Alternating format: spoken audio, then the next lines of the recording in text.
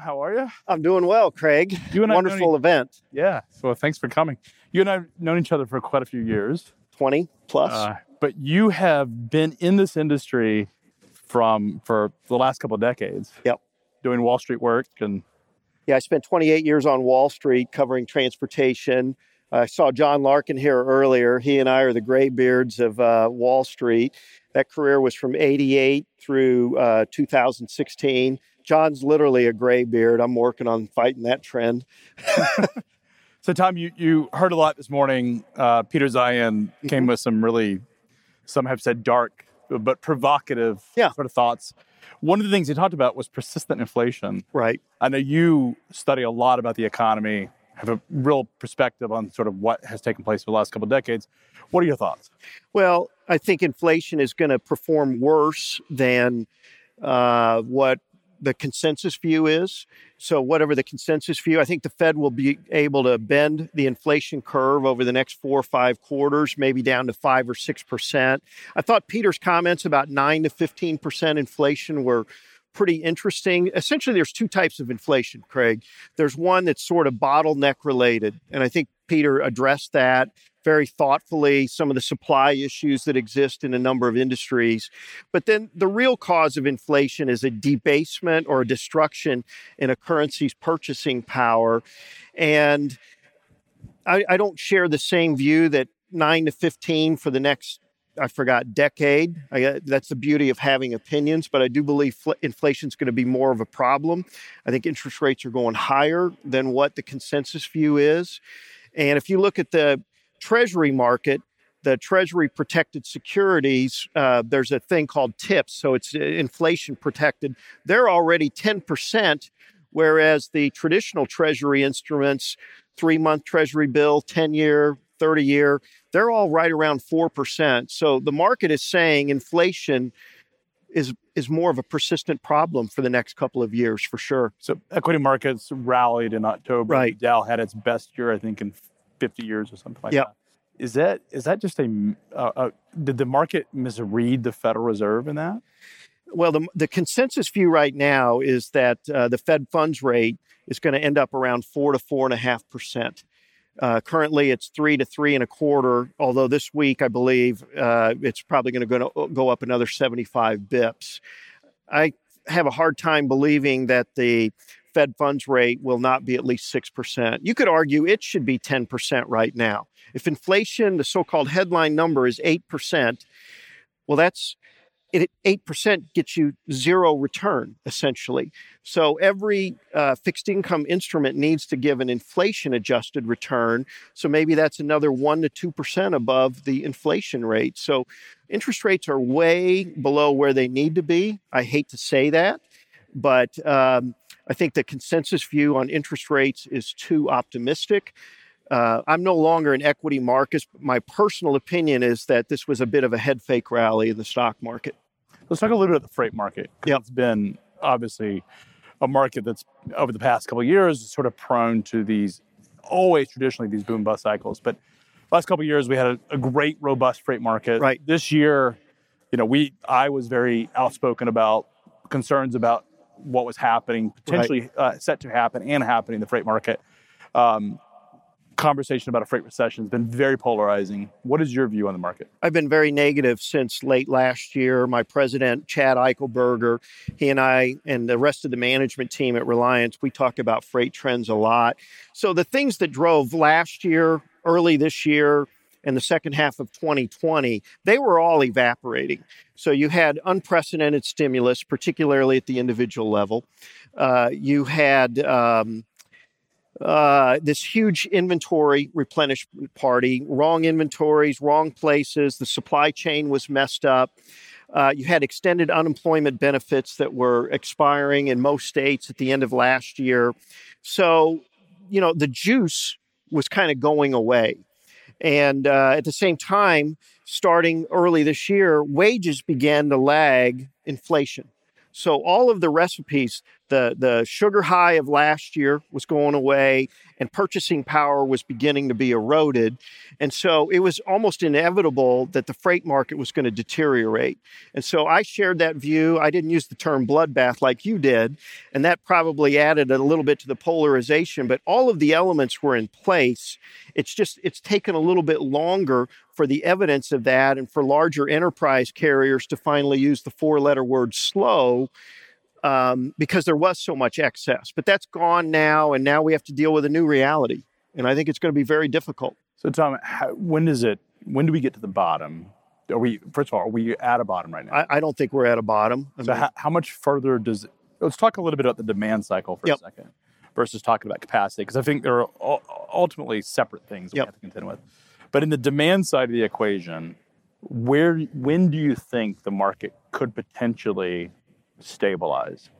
I think the first 6 months of next year are going to be a winter of discontent relative to freight. I would possibly look for stabilization maybe around Labor Day of next year. So you're 9 months into the year before the freight market deterioration in volume stabilizes. Correct. So it's going to be brutal 9 months. I think it's going to be very, very challenging. So, for example, let's talk about housing. Existing home sales for the better part of the last year were off 3 to 6% most months year over year. And then all of a sudden in July, August, and September, they dropped 20%. September was off 24%. Think about all of the freight that goes involved. Now, that's existing home sales, so you may be thinking about new flooring, carpeting, appliances, patio furniture, whatever. But we're also starting to see new housing starts begin to roll over. So we haven't seen the bottom yet. Mortgage rates are right around 7% for the 30-year. We're probably going to end up at 9 to 10% for mortgage rates. The Fed's going to continue to I do. Continue to hike. I do. And when do they stop? You said 9 to 10%? Well, the market is assuming that when the Fed funds rate gets to 4 to 4.5%, somewhere right in there, that they're going to pause. And they may pause, but the problem is that inflation in some components is still accelerating. Now, the headline number that you all get to read in the Wall Street Journal or here on CNBC has gone from a little over 9% to 8.1%. But some of the things that consumers buy regularly, like I looked at the inflation report this morning, things like soup, chicken, coffee, they're all up 17 to 20%. A couple months ago, when inflation was higher, they were up 10. And you take a look at, almost every repetitive freight is up 2 to 3x the headline number. So consumers are feeling it.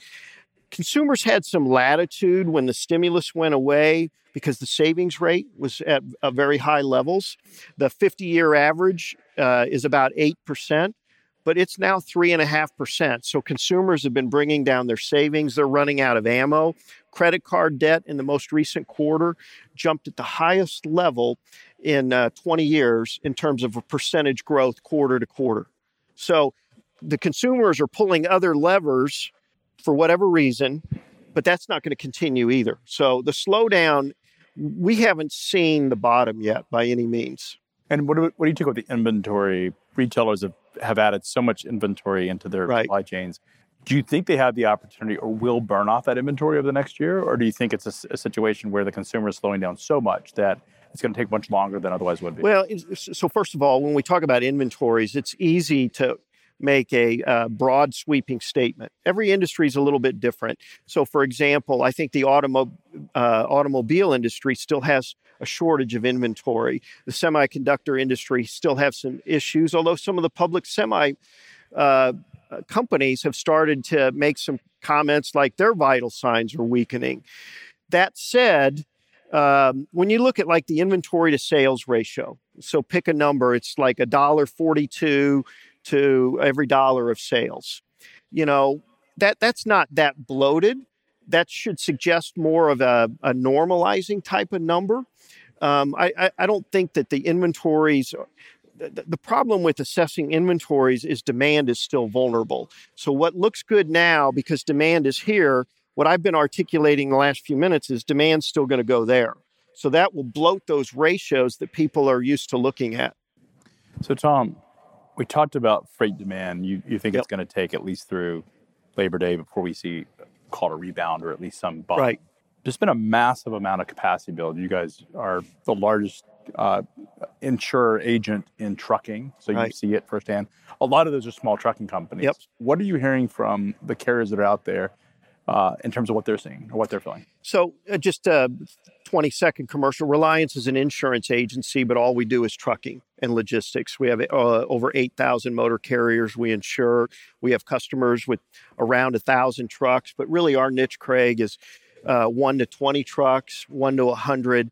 So we've seen massive growth in that customer base the last year and a half. We haven't seen a lot of bankruptcies or shutdowns, but what we've seen is an increase in cancellation of policies. And we've seen just the referral pipeline has dried up for our producers. So what would happen is Billy Bob started a freight company. He liked Reliance, and so his cousin started up a freight company. And we were living off of a lot of that for a while. And our producers, who are extremely hardworking and knowledgeable, they've had to go out and hustle. They're working harder to make the same money they were making a year ago. So when you think about capacity, because it's a conversation, the data is incredibly difficult to get to. You know, people use the FMCSA. We use the FMCSA data as probably the highest proxy of what's happening. The problem is the data's lag. It's not very clean. Yep. You know, a lot of other folks have used the Landstar BCO on how many, fleets took freight from Landstar's brokerage operation. That shows up 25%. The government days shows a significant run. What are your thoughts in terms of capacity over the past 2 years? Capacity probably grew 5 to 6%. And the reason is, as you know, Craig, you've talked about it, a lot of times there was a shift from a company driver to an owner-operator who maybe even got his own operating authority. When you look at the driver hiring numbers, and I didn't brush up on this, but the amount of equipment that came into the market, it wasn't 25% more. The number of drivers, I think, was between 6 and 9%. I might be a little bit rusty on that. Those are the two speed governors that suggest outrageous capacity growth probably didn't occur. But this is an industry where plus or minus 3% changes in capacity feel like 15% in other industries. Truckload, for example, over the long term grows slower than GDP. So if capacity goes up 3%, but truckload shipments are growing 0.5% to 1%, that's big. Same thing when capacity starts to contract. So I don't know if I directly answered your question. I think capacity went up way more than we've seen, but probably more like in that 6 to 9%. So what happens? You have declining volume. Right. You have more capacity the market can handle. What is the outlook like for asset-based trucking companies? I think it's going to be, again, the winter of discontent. We've already seen some early indications in the bids. When I was also the CFO of a trucking company at one point, so my whole experience is not just Wall Street. And, Q4 and Q1 bid seasons are going to be very challenging. I don't necessarily think the shippers are trying to gouge. There's always a few, but I think a lot of them are trying to have partnerships. The volatility in the supply chain, really since about 2003, suggests they need to have some longer-term relationships. But I mean, when bids are out there and unsolicited, we're seeing 15, 20% cuts in rates without even aggressive demands from the shipping community. And you're talking specifically contract. Yeah. So that's a pretty difficult situation. It is. And I think it's hard to, again, there's a lot of averages. There's an old phrase, many a man is drowned in a creek with an average depth of a foot. And they forget to tell you 100 yards downstream, it's 12 feet. So when we talk about averages, remember there's lots of different types of shippers and lots of different supply chain needs, but it's hard to believe that at a minimum contract rates won't drop 10%, if not 15% next year. So Tom, as you talk to small fleet operators, even mid-sized fleet operators that are perhaps more exposed to the cycle, interest rates are going up. They capitalize a lot of this equipment. They borrow money against it. Insurance rates, what are your thoughts on insurance? Insurance has not been as punitive as a lot of people have come to expect. There have been a lot of new entrants into the marketplace the last 2 to 3 years. They provided an aggressive underwriting quote to some of the conventional underwriters. And so I don't think that's going to be where it is. I think the issues, though, are things like you said, the equipment costs are very high. And I don't see the OEMs reducing prices. So 10% increase on tractors next year, maybe more, at a time where your freight rates are dropping 10, 12, 14%. That means margins are going to be squeezed. That means CapEx is ultimately going to get cut at some point. You're talking specifically about the carriers. Yes. So, I mean, the OEMs have said that their order books are at record highs. Yeah. The production. Is that just big fleets that have maintained those orders that didn't get paid? No, I think it's a lot of small and mid-sized. And you can define fleets different ways. But let's say, for the purposes of this room, in the insurance industry, a small fleet is typically above 9 trucks. But we'll say in here above 100 trucks. I liken it to, you go to a movie and you're 20 feet or 20 people back, and the 2 people getting ready to buy a movie ticket, they're going to be the ones representing sold out. Well, they change their mind. They go to dinner, and the next people decide they've got the stomach flu, and the next person gets So the line is so deep that the OEMs don't have to play price concession yet. But there will come a point, perhaps middle part of next year or second half, where even the OEMs have to make some pricing concessions on new equipment, but not initially. So the other 2 big items that are always sort of concerned, diesel prices. Mm-hmm. A lot of conversation about diesel shortages. Yep. What are your thoughts, any perspective on the diesel market? Making forecasts around fuel prices is a recipe to eat humble pie. And I know we've got lunch coming up, so I'm going to have a different kind of pie. I think diesel is going to continue to be challenging for the next few years until we have some different domestic energy policies. I'll just leave it at that without getting too political. And then labor, driver specifically is a big concern. Are we going to see an environment where that becomes easier for trucking companies? It will probably become relatively easier. I don't know that it will become easier. I believe the first speaker also talked about some of the demographics there. I think he's spot on. The next decade's going to be a challenge. One of the best things, quote unquote, best things about the last 2 years is, trucking's been talking about a labor challenge for 25, 30 years. For the first time, a lot of the trucking customers finally experienced what trucking companies have had. So there may be a more sympathetic conversation around that. But I think for the most part, that's going to continue to be one of the great challenges into the 2030s. It might be, again, a little bit easier next year vis-a-vis 2021, but not necessarily easy the way we'd like to define easy. So you have headwinds coming. You've Headwinds. got declining volume. You have higher cost. You have more capacity in the market. What do you tell a small fleet operator? Know your costs, know your niches. Go talk to your best customers, assuming you've got a few customers beyond freight brokerage. Hey, let me handle your more difficult freight. And what do you tell challenging. What do you tell the 3PLs? I mean, what is your prognosis for the brokerage industry? Well, we've had so many freight brokers come into the marketplace. I think if you're not solutions oriented, you're going to have a tough time. You can't just survive by leading the rate charge down. You got to be solutions oriented. You think the spot market brokers that we've seen really pop up over the last decade are the ones that are going to be squeezed? They're going to be vulnerable. I mean, listen, let me go back here, and I'm going to just veer off for a second. So, if we go back to the spring, I forget when you wrote your bloodbath commentary. Recession. Yeah. Well, so why didn't everyone feel that initially? So trucking kind of has these 6 buckets. The most expensive, least efficient is the load board market. And so the load boards obviously provide a very valuable service, but they felt it immediately.